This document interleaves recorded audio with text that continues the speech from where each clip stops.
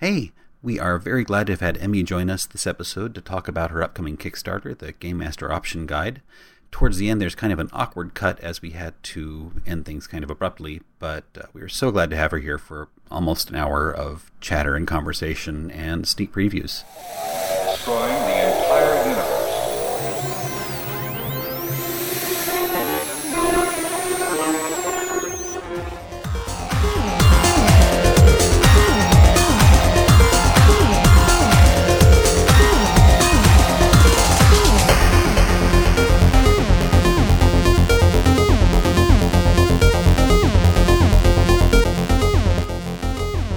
Welcome to Radio Free Deimos, an Ixun Draconis fan podcast broadcasting from a post-Deimos orbit on Object 17, Voltaire Station.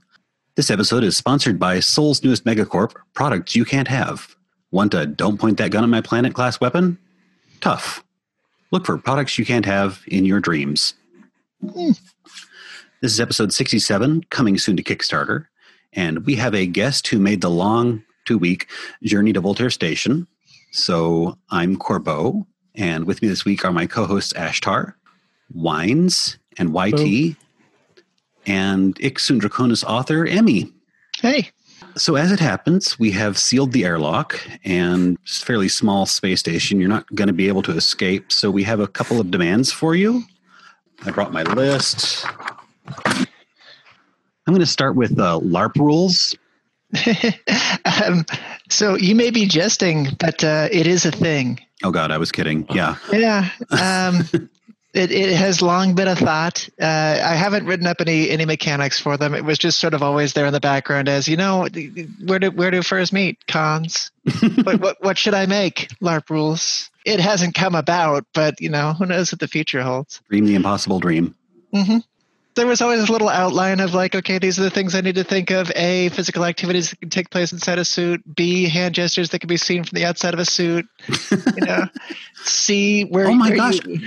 I never thought of the LARP mechanics involved in fursuiting. That's new. Yeah, that's, never considered that's the fun part about it. I mean, I like dealing with mechanics. And I'm like, okay, I got people who can barely see. They probably have handlers. They have barely workable fingers. Yeah, what am I going to do here? We're not going to do a coin flip. They can only throw paper.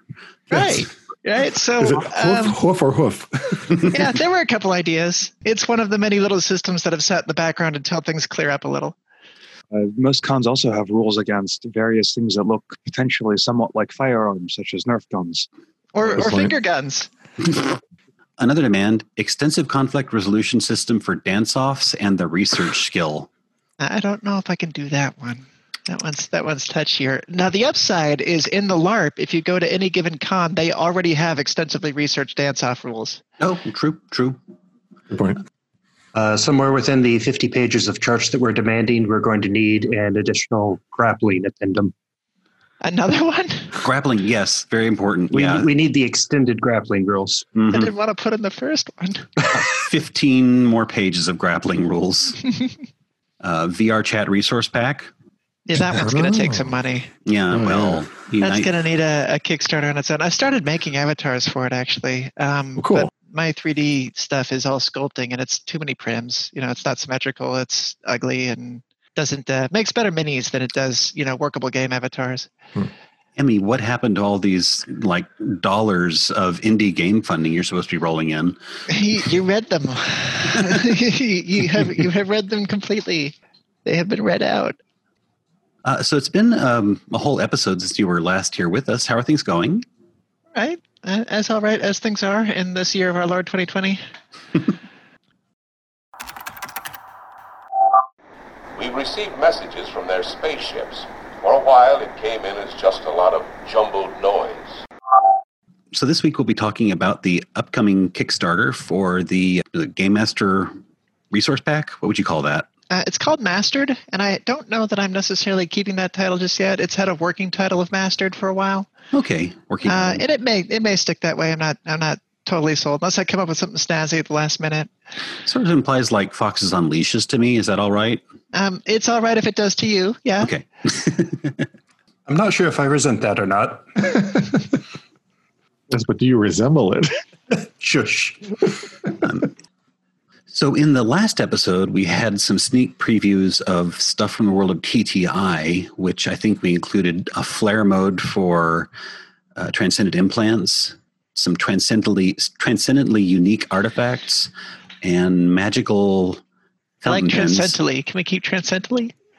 I cannot transcendently. Is that between cents? Transcendently. I can't say these words. They're hard words. That's why you abbreviate TTI. It's fair. I believe you have all the power here. If you like transcendently, it will be transcendently. We get voted up by the 6 people who are reading it at a given point. So beyond those things, which we can touch on if you'd enjoy, but what part of the book did you have the most fun writing? Oh, gosh. It's tough because this is full of a lot of stuff that's just kind of fun. Since this was sort of the over and above book, I would use the Uber book, but we're past 2010. So I don't know that really applies anymore. This includes a lot of the stuff that is just kind of out there and doesn't really have a place in the main book. So all of it's kind of fun to talk about. We got several core races in there that were fun to write out. Actually, you were asking about earlier the history stuff that we'll get into later. It's interesting, but it's actually tough to write. So I couldn't say that was my favorite part. It's a lot of words. Yeah, it's a lot of stuff. There are stories in front of every chapter again, because that's something I like doing. So I get to get a bunch of new stories, hopefully with new artwork to go with it. I mean, it was all pretty fun. I think some of the monster descriptions are pretty entertaining to do. I've seen some fun stuff out of the Pulse world in particular from there. Yeah, there's a bunch of things. There's a whole lot of ships. Honestly, more than there really needs to be, but those are fun too. And they might find their ways into other pieces of canon, if there's ever a fleet game or something like that. So is this book a little more or less canon than some of the previous books? It sounds like it's more optional. No, so it's totally optional. It's kind of like the DMG is optional, right? You Blasphemy. Can play without it. And that same reaction is going to be the same when it comes to this, because if you don't use this, you lose out on a whole lot of content. But you can play the game without it. People have been doing it for years now. But it's all canon. It's just not all taking place at the time frame that the core rulebook is put out. So there's a lot of stuff in here that's like coming technology. And it's like, if you plan on progressing your campaign down a certain path, expect to see the following things appearing. And then these things will pop up. There's a couple monsters in there that haven't arrived according to the current canon yet, but they're in there. So that if you choose to progress down certain pathways, they're around. Same with pieces of technology. Yeah, it's mostly stuff like that. So I wouldn't say it's not canon. I'd just say it's not here. Well, stuff like monsters and ships and races, even if you don't use them, for me, I find it useful as a way to understand the game through kind of mechanical stuff as opposed to text descriptions. Right. Because I'm a war gamer. I like that stuff. Mm-hmm. And it's fun to see them. And there's some fun ones in here that are definitely like, oh, I see why this is not a thing that is floating around all the time. We're all spoilery here, right? Yeah. I think we declared that at one point. Yeah. We get into some of Ra's agents. So the secondary MCM that was talked about in Sound and Silence that isn't currently active in Soul. That was a little bit too much alphabet soup there. I mean, can you clarify? So in Sound and Silence, there's the section toward the back that talks about just various discoveries that Talon Hendal made. Oh. And among them was classifying Hydra as this metacule manifestation, which is kind of this being that exists in all realities at all times, as long as it's been introduced to them. So it doesn't necessarily find them all at once, but once it's in them, it is a singular entity at all times in every reality that it's in, which gives it kind of a godlike quality because it's not confused. Anything else is confused in this reality that has totally different rules and goes nuts or can't function, or we don't work if we don't have air to breathe. Our bodies are only built for certain ways. These MCMs are built for everything. They are omnipresent. So Ra is kind of another. Ra's the second one. Family of these organisms. Yeah, Ra is the one whose influence resulted in the monolith. So the monolith is not a Hydra object. Some of the carvings that were on it, some of the indications that were on it, led to Hydra's discovery of Earth because they were glyphs that allowed you to speak into other realities where these MCMs were present. So they baited in that one, but Hydra wasn't the one that located the monolith there. The FOA did that, and they are kind of organic agents of Ra, who is active in our universe, but not near us, very far off yonder. And there are some stats for Ra's agents, and they are big and scary. I was debating not putting them in there because the temptation is always, I mean, we'll see what happens when we get there, right? But the temptation is always, oh, now I've got a really big thing. I'll bring it out here. But they're story creatures more than they are Killables. I guess. Well, I mean, yeah, so they are killable, but you really need a fleet to do it, right? They would be like the final campaign boss that you would mass against these big things, because the whole idea behind a Metakill manifestation is that it's trying to make everything itself. It's bringing all of kind of existence into its own being. Like Marsco. Yeah, very close. But they go about it in different ways, right? So the way Hydra does it is that it illuminates everything and learns every little aspect of things. And it's the slow building process because it doesn't really get a lot of momentum until it can start doing that in bulk. But eventually it understands every physical aspect of an environment, so it can just cascade across it. Once it understands space, time, concept, thought, matter, antimatter, dark matter, once it has consumed everything there is and figured it all out, it can just reach. It knows it all. So it's like this slow build to the top, and then it cascades violently. Ra operates from a different perspective, where it just begins at a high level of overall destruction and reduces everything to a single point. So its agents are planet destroyers, essentially. Like, they go around devastating galaxies to bring them down into singularity, which is then consumed. So a major aspect of this book sounds like it's going to be kind of the long-awaited antagonist book, Monster Manual. Are there any other unclassified surprises down that road for us? Well, it's that. It's spaceships. It's active armor and living armor, which were in edition 1, and people wanted to see back again, so those are back. It's the new species, which are the old species, but now have rules. And there's some neat new items and stuff, too. A couple new abilities, and a lot of chapters about kind of clarifying play, because it is supposed to be the guide sort of help book, right? So there are a few situations where it's like, when I designed this system, I designed it with the following thoughts in mind. Here's how I would recommend proceeding with a combat, or here's how I would recommend proceeding with a heist, or how to deal with ubiquitous technology. There's a whole chapter on how to deal with video cameras being in every square inch of everything.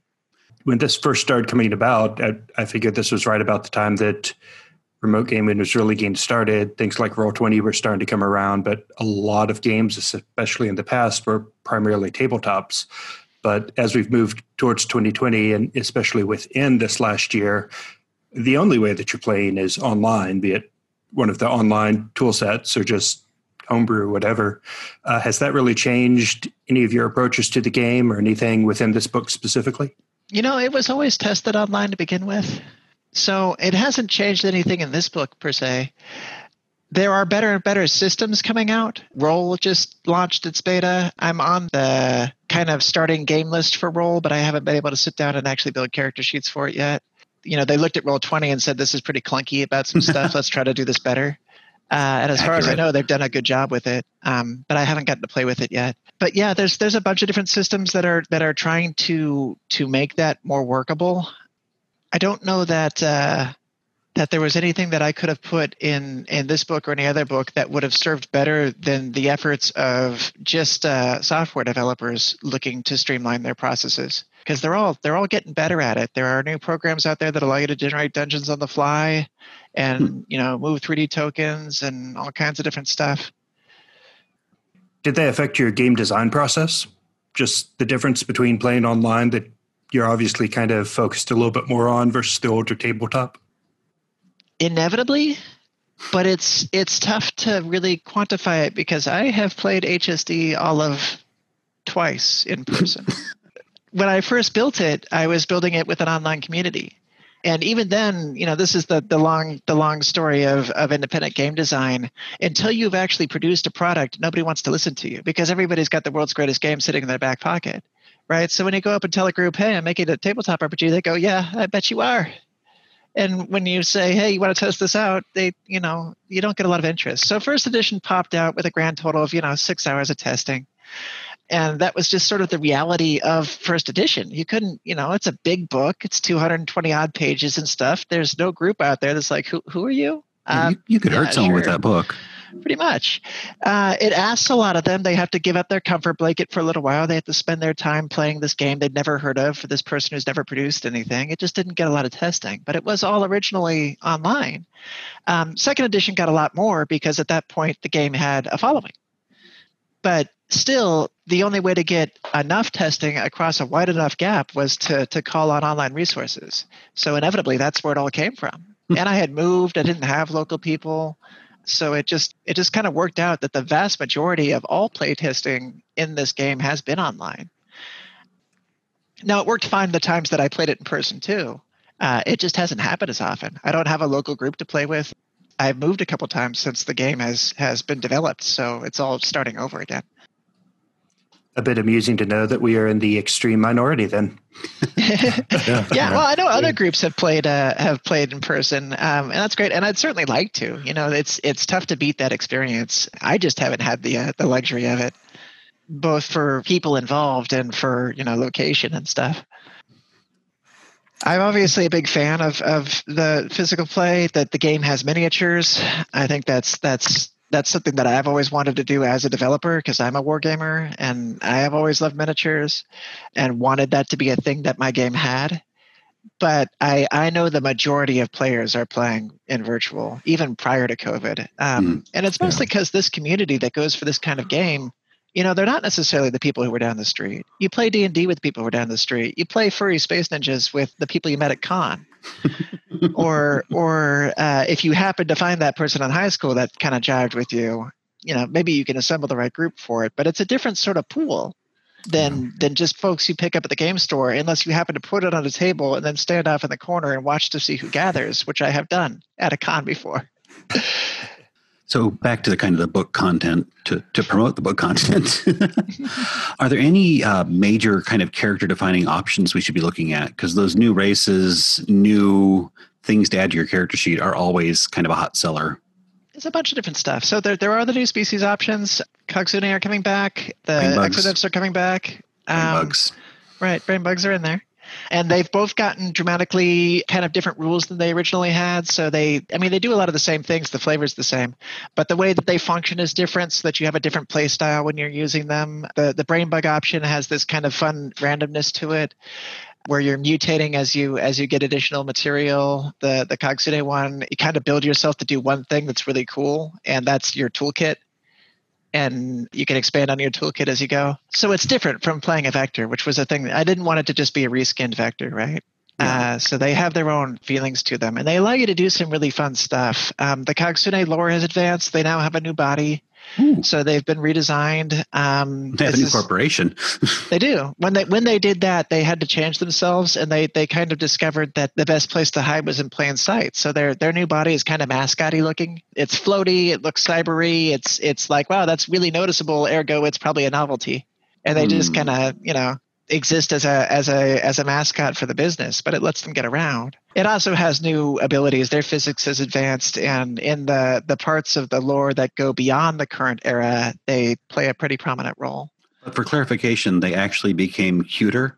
They did. Oh? I think so. That's important. In a weird way. They've got floaty limbs now, which is fun stuff. A lot of their abilities are not based so much on being able, it's as before, they don't really do much direct damage. They can now, but not a lot. It's more that they have just certain aspects of themselves that are neat to play with as tools. So these floating arms that they control with these advanced telekinetic manipulators are damn near impervious to harm. And you can use them to like shove into doors to keep them from closing, or like put it into a gear to stop something. Like it's this tool that is supposed to be nearly impervious. And if you upgrade it, is essentially entirely impervious. So you could shove it into molten lava if you wanted to. So it's just a neat thing to play with. It doesn't do a whole hell of a lot of damage if you punch somebody with it. They're not very strong. But it's a neat thing to just kind of toy around with. I've got this, manipulator that I can shove into any environment. So never ask a Kogsune to lend me a hand. Yeah, pretty much. They could actually send it out. Is there anything I'm going to be able to enhance my llama with? Did you mean like your pet llama or your llama character? Because either or. Okay, fair enough. Some of the items that didn't make it around the first time come back, like Lazarus glands, if you remember those. The Sentinel program actually gets stats now. so that you can do that to your character if you want to. That was if you combined Hardskin and Teleportic Flesh, you came up with this new kind of creature called a Sentinel. The puddle. Yeah, well, it's the puddle and the Hardskin, so you got this neat sort of combination of both. This is way back. I don't remember this one. I'll have to. That was Core Extended. I'll have to go back into the books. Yeah. Yeah, it was mentioned, and in Core Extended, it was specifically mentioned that they didn't get statted because it wasn't really intended to be used as a player thing. And that was primarily there because, like, according to lore, this was pretty much 100% beneficial to both operations. That's why TTI and ASR got together on it. They were like, wow, actually, if we put these two things together, we get something really effective. So anytime that you sort of dangle something in front of a player that says this improves all your stats, they kind of go, well, that's where I have to go. I think it's anytime you put something in front of a player and it's like, this is not really supposed to be player played. That too. Yeah, Only 1% uses this. Yeah, pretty much. So it's in here now because this is the guidebook, and if the guide says, no, you can't use stuff in the guidebook, then that's an easy argument to end, as opposed to it being in the rule book where somebody's like, but it's here in the rule book. But I wanted to have it so that people could do it if they wanted to. They're a piece of the lore that's fun. There's some new ones that are in there. Compams are kind of cool. They're like elemental pets. They're custom pets made by TTI that encompass, they're made for like officers. It's kind of a sign of rank. Having this thing that follows you around. It's this very pretty animal that also has neat self-defense abilities that can protect you. It shoots lightning and stuff like that. Cool. So, if you need a Pokemon, it's there.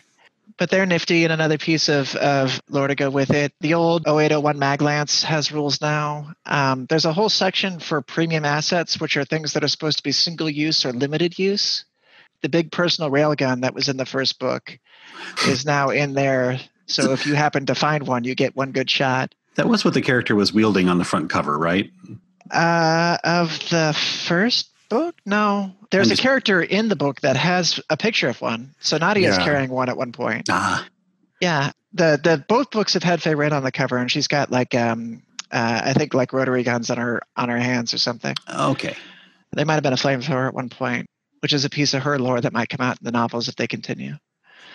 The Maglance was this hugely powerful annihilator weapon in the first game that didn't come back in the second one because it was just kind of too over the top. And it's in here now as a premium asset where the rules say you find this, it's so rare to fuel it properly that you get, a shot. So hold it in the back and make it count. Was that the tar-mounted one with the Bladev weaponry? Basically, You shoot it, it has a set amount of damage, and you just start stripping away armor until you're out of damage? Mm-hmm. Oh, yeah. Okay, now I remember that I remember thing. that one. Okay. Any more exciting new kind of category of tech toy that we should be looking for? The ships, which get all their own rules and stuff. So that brings in anti-ship weaponry, which is a whole category above standard weaponry in terms of damage. So if you're looking to hunt big game, getting vehicles will be a thing now because they have much higher endure capabilities, and having anti-ship weapons is the better way to handle them. Are you introducing mega damage? Kind of. Yeah, it's a similar concept in that rather than padding numbers, right? I don't want things walking around with 3,000 hit points. It just becomes dull. Yeah. But you have armor that equates to a certain amount of additional endure, and anti-ship weaponry just ignores that armor. Yeah, honestly, the rule with anti-ship weaponry is just don't be hit. If you're not a ship, just don't. Just don't. It's pretty brutal. And there's fun things that use that now. There are some enemies that have it. The bigger ones do that too. In terms of overall tech, it's just that and the new Transcendent implants. Has Pulse managed to build a game around anti-ship weaponry? Probably. So every category of ship has entries for every corp in it. So there are a lot of ones in here for Pulse that are just kind of like playcraft, and they do have guns. So there's nothing really stopping you from doing that. Dodge the railgun. Oh, I love missile that game. skipping. And with Pulse, tracer rounds are not optional. No, built in. They do have a missile boat. It's pretty neat. It shoots quite a few of them. So when you're saying ship, this is spaceship, airship, ground ship, and ship, or spaceship primarily. That's what gets the whole section. The vehicle section does include a couple other things, like there were a couple tanks in the vehicle section. And I believe there's a battleship and a submarine in there too. It's sort of like you don't really need a lot of these in a future that has anti-gravity. Yeah. So yeah. the battleship specifically is an anti-orbital craft, and it's because they can put a really honking big gun on it, and it can go offshore and fire it, and the shockwave would normally shatter a few city blocks. So it's got this really good anti-ship weapon specifically for deterring city invasions if somebody's coming down from orbit. But that's kind of the only reason to have a big, waterborne battlecraft anymore. And the submarine is there because it's difficult to detect. It's a spyglass craft, and allows them to spy in an area that's already kind of hard to detect in. I was going to ask if there was any new material for Spyglass and IRPF particularly, because they were one of the harder ones for us to flesh out in our previous episodes. Spyglass definitely gets an important section in the future history. The future history? Is that a thing I can say? Yeah. Well, I've declared it to be. Wait. Now the entire game is future history, so this is future history. Future history. Yeah, they have a big. So that's what you're doing. Thing that takes place, which I'm not going to tease too hard on it because that's sort of like story stuff to learn about. But they come into a little bit more focus, I think. And it's not even a huge section. It's just kind of like all right. Kind of more what is their role in the universe clarified. IRPF, I feel like every player's story is IRPF. It's the most popular corp. Really? Yeah, you would think it'd be TTI. So in terms of fan base, I think it's TTI. I think TTI has it in terms of fan base, because if I'm putting out toggles and stuff like that, that's usually the things that they want the most. In terms of players surveyed, IRPF gets used the most often. Huh. And that's for like playing in. And it's just because everybody wants to be the Grizzled Warrior, right? So really clear-cut character type, that helps. Right. They kind of are what they look like. They're this sort of pseudo official. Official in that setting, but they're really just a mercenary group. And that's essentially what they do. The thing that's sort of interesting about them that gets talked about, but they haven't really had their own story other than Rio's story, which didn't really follow this aspect. It's just that they have their fingers in everything. So there's a whole lot of them, the left hand not really knowing what the right hand's doing at any given point, which leads to this sort of fun idea of you could have entire, campaigns of infighting just within this corp. More so than you could with, I think, any of the ones except for perhaps Spyglass. They are heavily kind of, gang mentality oriented, and they all sort of report to the big boss up top. But once you get into different people's jurisdictions, they're like, these are our rules. You need to back off. So one thing that's kind of been a challenge for us as storytellers, and I think maybe for the community as a whole, is building your own corporations, corporations that aren't like the big seven. Do you open any of that up in the book? Sort of. So it's not phrased like it. It's part of the beginning part of the book. I'm scrolling through my table of contents right now. The arc point system. So if you look at any of the published contracts, you'll notice that there's a score in there saying that this contract is worth X amount of arc points. And that's never explained anywhere in the core rulebook. That was tossed into this. That's very White Wolf of you. Isn't it though? This is the reality of having to work as a single developer. I have to plan for the future, and the future takes a long time to get here. It is a system for mapping overall growth through a campaign as opposed to individual player growth. And by using it, you can kind of get that feeling of growing a corp, because you gain rewards as your arc points increase, like weapon clearances and the ability to purchase ships and the ability to purchase buildings and the ability to like set up hot zones and stuff like that. So all of the aspects of building a corp that you would kind of expect to get as you became more of a organization, arc points help you get the reputation required to do that. Oh, that's very neat. I look forward to that. Yeah, I think it's a fun one. It's one of many systems in here that you don't need to use. There's a lot of new systems in here that add complexity, but the game works without them. It's just sort of like, if you felt like you needed this, put this in here. This is how it would work. So arc points are one of those things. You don't have to time gate any of these things. You could just say, hey, you're a corp now, you can do this stuff. But if you did want to, if you wanted a long running building campaign where things were time gated, then this is how you do it. Huh. on the general topic of systems you might not actually need, in Counterbalance, that's always been kind of a fun one to look at for us. The narrating combat section has a whole lot of it's all about that basically. In fact, the whole section is called Pacing and Balance. Yeah.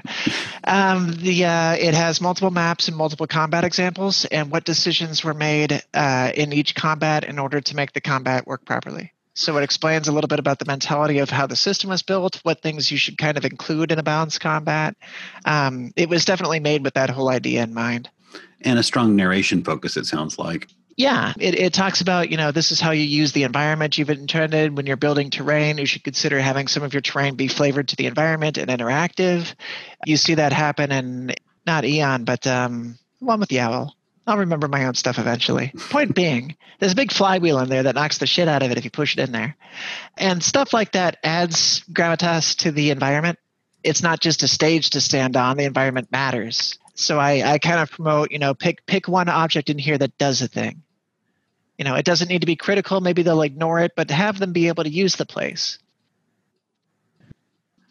You mentioned a little bit that maybe this book dips into historical settings and kind of more periods of the game, and that is a section of the lore that I am really interested in. Can you expand on that?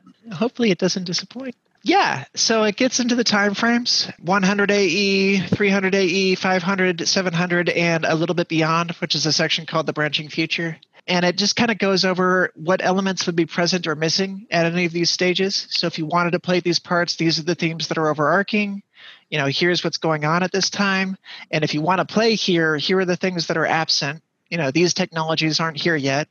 And here are the things that are present. Maybe these corps are still around, or this is a thing that's going on, stuff like that. And any special rules that take place at the time are also listed in there. And then the Branching Future gets into that stuff that I was talking about where, these are technologies that are coming.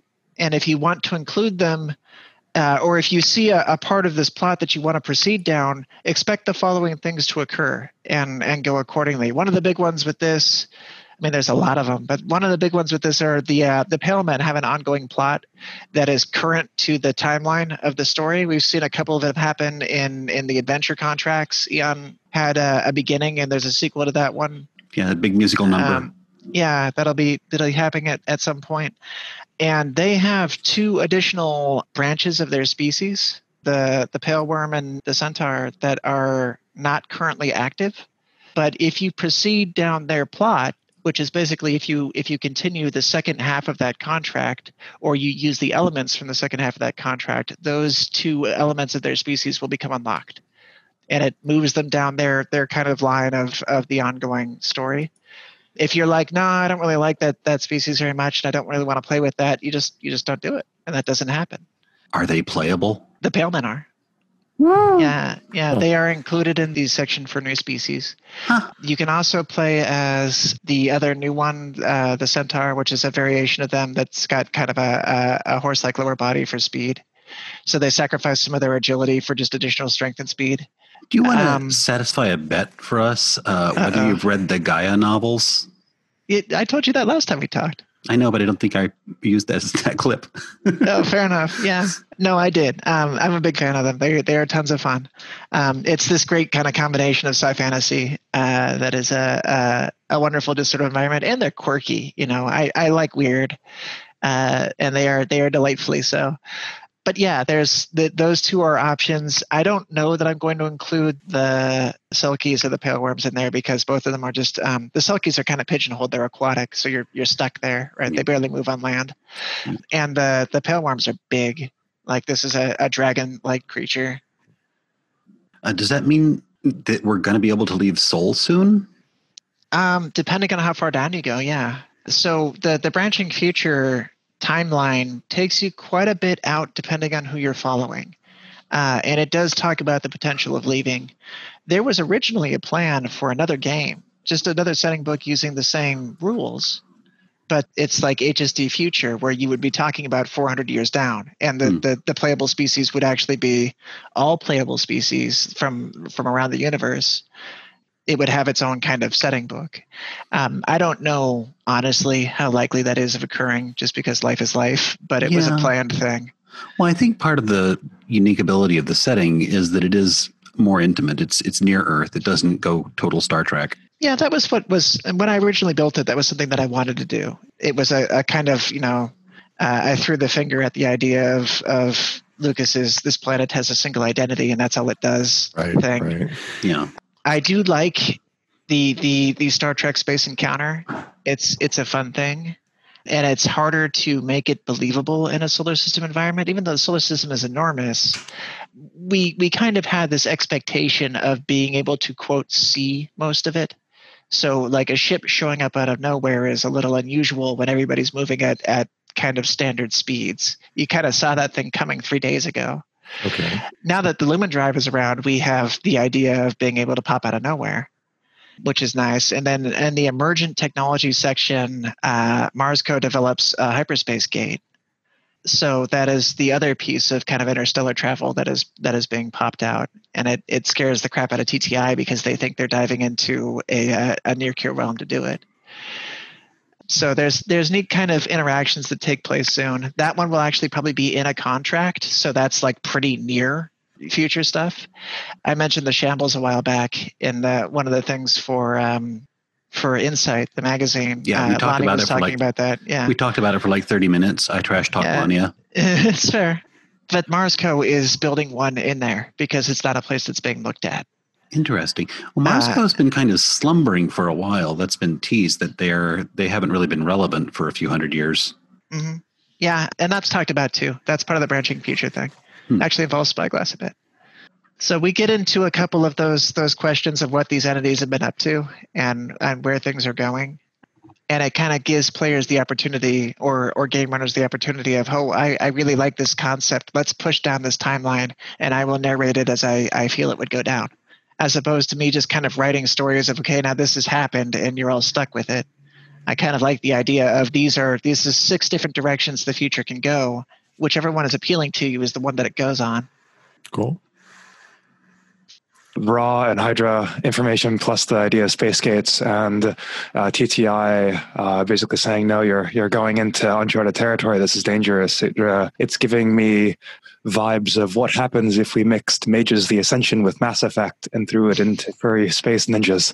I think it's a pretty good example of how there's nothing new under the sun. I've never played Mage. I'm aware of it, but I don't know much of its details, and I've never played Mass Effect. Imagine a game where half the game is designing the game system of the game you're playing. That's fair. Yeah. I know you make your own spells in it. And there's that's original Mage. I don't know how the new Mage goes.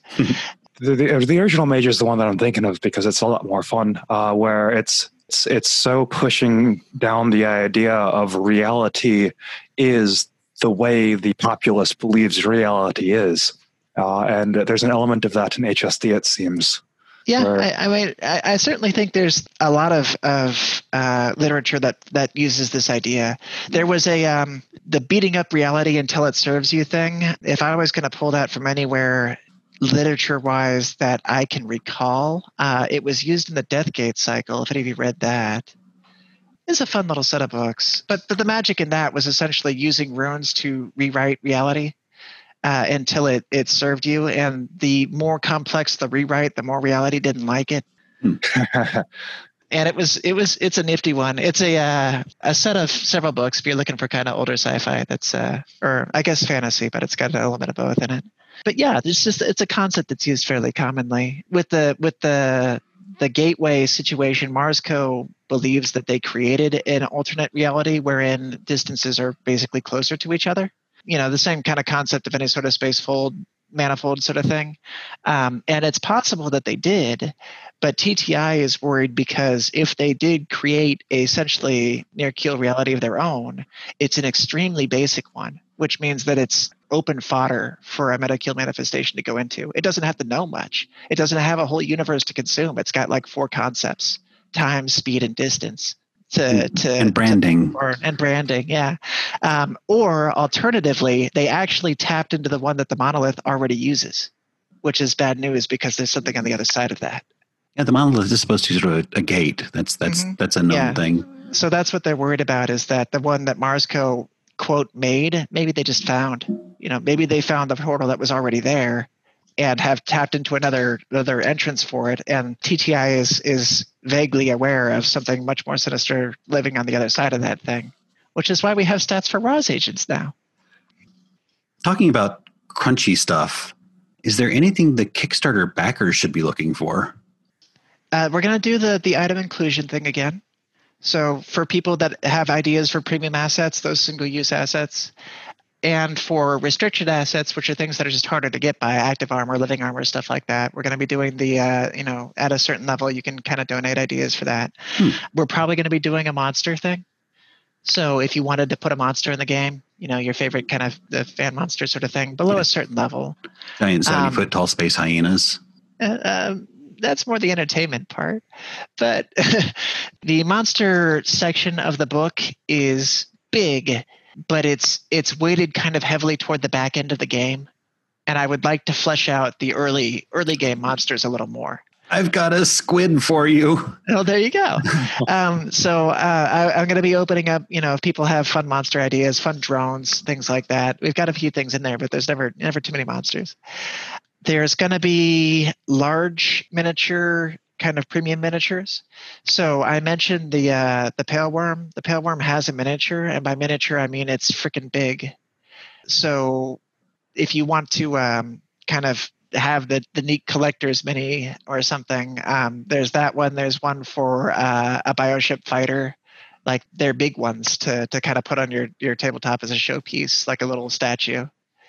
Cool.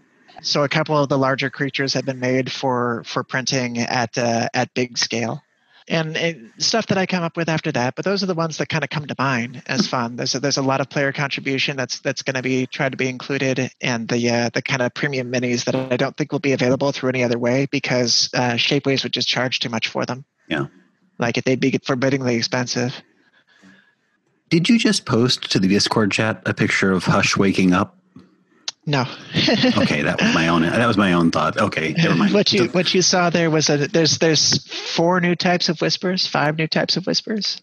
Oh. Because the whole species on a whole is waking up. So we're getting to that whole this is the true Here Be Dragons story. This book brings it all out here. Up to now we've been getting to this point. This is like now you have reached that edge and gone past it. You fool. Oh, the whispers we had were pretty unstoppable. Yeah, I mean, they were rough. Then we've got variants. Hydra is learning that there is defense, and it's getting around them. So the one that you saw is called Ascender. It's a ranged unit. Huh. Are any of them player controllable? I debated that. So for the really dark player, there is one that you can talk to, which is a fun little thing. Because Hydra is rather communicative as far as the MCM goes. That's how they first interacted with it to begin with, was by asking essentially for directions through this other reality. And Hydra's like, well, I live here. Come this way, and also I will consume you. But, we'll talk first. There was going to be, I considered putting in player stats for Whisper characters to play specifically hunter-killer games. So it's like, one person plays this and everybody else does it. But I was like, this doesn't really need a rule set. You could just do that if you want to. Put the Whisper in the scene and give it to the one player who didn't come to the party this time or something, and see what they can do. It was a thought for a board game. I've got a couple little plots rattling around for board games that I thought would be fun. Like one of them was going to be set in pre-vector times where you played as like a team of infiltrating pale men into one of the earth bunkers. And your goal was to go down and find something and take out as many people as possible, or kind of thing. So that's mostly where those came from. But I think the thing about giving these creatures to players is that it's a little tough because they are very reliant on you playing them according to their story, or they start becoming gross. Like that, they have the ability to single targets out really well, and they don't necessarily do that because they have certain scripted behaviors. But if you give them to players, they don't anymore, and that becomes a problem. That's also what makes Pale Men particularly dangerous. Their stats aren't anything special. I mean, they shoot very well. They've got better stats than the average character, but they're not as strong as a Vector who's actually been up to like Landmark 3, Landmark 4. But they're, as an enemy, they specifically are tactical. They single people out, they drag people around, they put them into areas where they can't be helped, and they knife them. So that's the whole threat of the pale worm is not that it's a big dragon, it's that it's a pale man with a giant body. So it picks up a variety of different guns, picks its targets carefully, and singles people out and, drags them off of cliffs. That's what makes them dangerous. So there's definitely this, I don't want to hand some of these stats to players because they will behave like players as opposed to behaving like monsters. Right. That's a very, very valid concern, because if you do a hunter versus hunter kind of thing, or vector versus enemy, then it can get very out of hand. But I was also thinking kind of the fun flip side D&D campaign where it's like you are controlling the dungeon.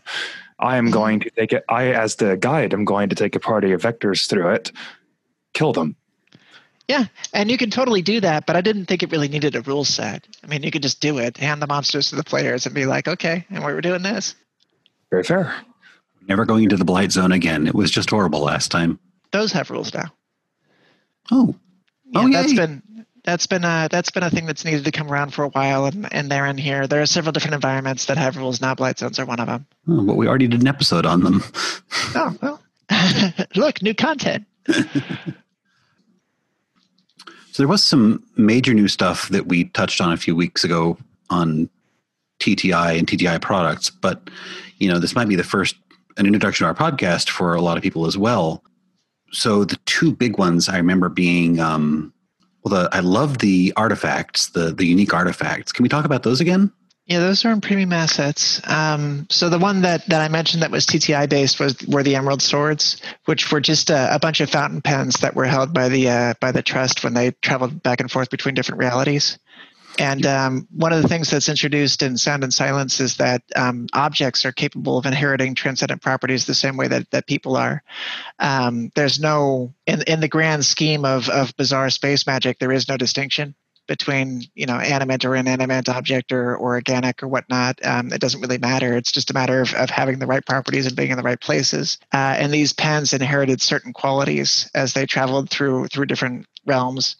And after the whole Trust disappeared, the pens have slowly been reappearing. So they found 6 of them so far, and they are available as premium assets, which do some pretty cool stuff.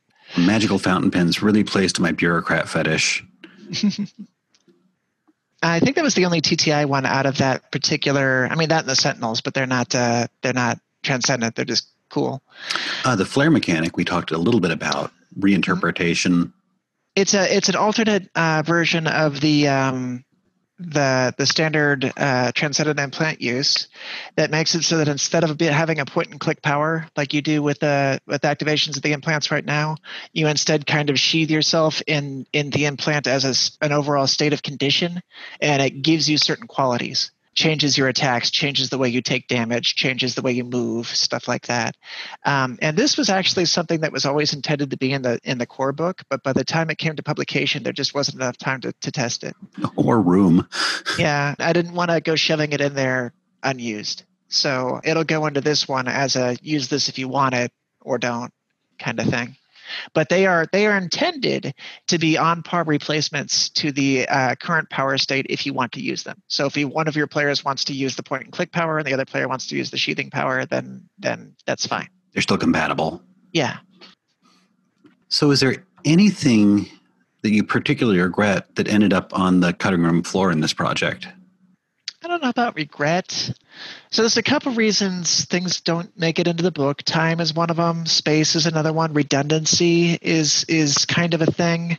A big one is, whether or not I really need to include this. Is this really going to help anything? We kind of run into that with the players running the monsters thing. People have been running monster games in D&D for ages, and it's never needed to have its own book. So it's mostly that stuff. I started writing a bunch of different things, and I'm like, this isn't really needed, or it's self-indulgent and it's taking up space. But you're an indie author. Self-indulgent is the name of the game. The whole book is self-indulgent, right? So Masterminds was a chapter that was I introduced a lot of characters in Sound and Silence, and Masterminds was this chapter that was going to be like, okay, so if you want these characters to be like running a team against your team, they get the following properties, and that was kind of fun, but I'm like, okay, ultimately I'm going to be taking up 20 pages of this book to write about 10 of my own people in a game that probably runs better having people make their own people. This isn't necessary. Yeah, that sounds like online content. Yeah, so that got hacked out. There was one called Forethought, which was a system that I put together and ultimately decided probably didn't need to exist. The Forethought system was this concept of you assign a habit for your character, and that habit helps get you around gotchas. So, like, your character has a habit of locking doors behind them, or your character has a habit of checking corners before they walk around. So that when you run into that situation of like, okay, I turn the corner here, you're ambushed. No, I'm not. Ooh. My character always checks. But I'm like, this is a neat thought, but it's going to generate as many arguments as it solves. Yeah, as a game master, I think I'm okay with this one not making it into the book. Yeah, so I hacked that one out because I figured it just wasn't going to help. And then the last one that was kind of in there was going to be one on commerce. But I realized it kind of boiled down to me explaining why prices are the way they are. And I don't really need to justify that. That's the game. If you don't like it, change them. It's your game. But I wrote it that way. So there you go. It wasn't really necessary to argue why the decisions were made or give people hints on like how to price their own products. There's something like 400 items in the book now. You can probably figure out how to price your product if you decide to put an item in there. So that got pulled out too. Just as a totally pointless aside, I'm imagining the habit actually reads EULAs before clicking OK. But that's too implausible. It's stuff. I have the list right here because the chapter's still around. It just isn't included. Setting toggles to silent while sneaking, inspecting their home before dropping their guard when they get home. It's stuff to say, this is stuff my character does. But Feeding the cat. Yeah, feeding the cat. But for everyone you assign, you're inviting the DM to come up with a new one you didn't think of. I was like, this isn't going to help. I just kind of let people handle it. That's fair. Yeah, that's. Oh God, am I allowed to go off on a tangent? Probably. Yes. Okay. So in the system that I absolutely adore called Hackmaster, this is reminding me a lot. The habits are reminding me a lot of the quirk and flaw system, which is. Here is a list of all the little quirks and flaws that your characters have, such as you nervously work with your weapons, which there's a positive to that. You always know if you're armed or not, and you always know the state of your weapons. The downside is that, as it says in the Dungeon Master's Guide, you will also put more wear on your weapons and things like that. Or your character has a weak bladder, so therefore they will wander further away from the group, which on the positive side, it means they're much better at spotting enemies in the darkness. On the downside, they're also much easier to spot in the darkness. So it's like this, here is a list of habits that you can have. Here's the way that they're beneficial for the player. Here's the way that the guide can screw you over with them. Pretty much. The fate concept that everything has a flip side, which is negative. Yeah, like the checking around the corner one is what I was thinking of. Like, yes, your character always checks around the corner. They cannot be ambushed. On the flip side, around the corner.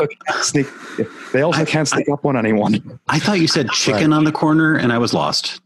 Yeah, they only eat their chicken while sitting on street corners. Very limiting. So, kind of in regards to the meta plot, perhaps, but also to your own story of this game, how much of this book is going to be about providing closure to the setting? If anything, it opens it up more.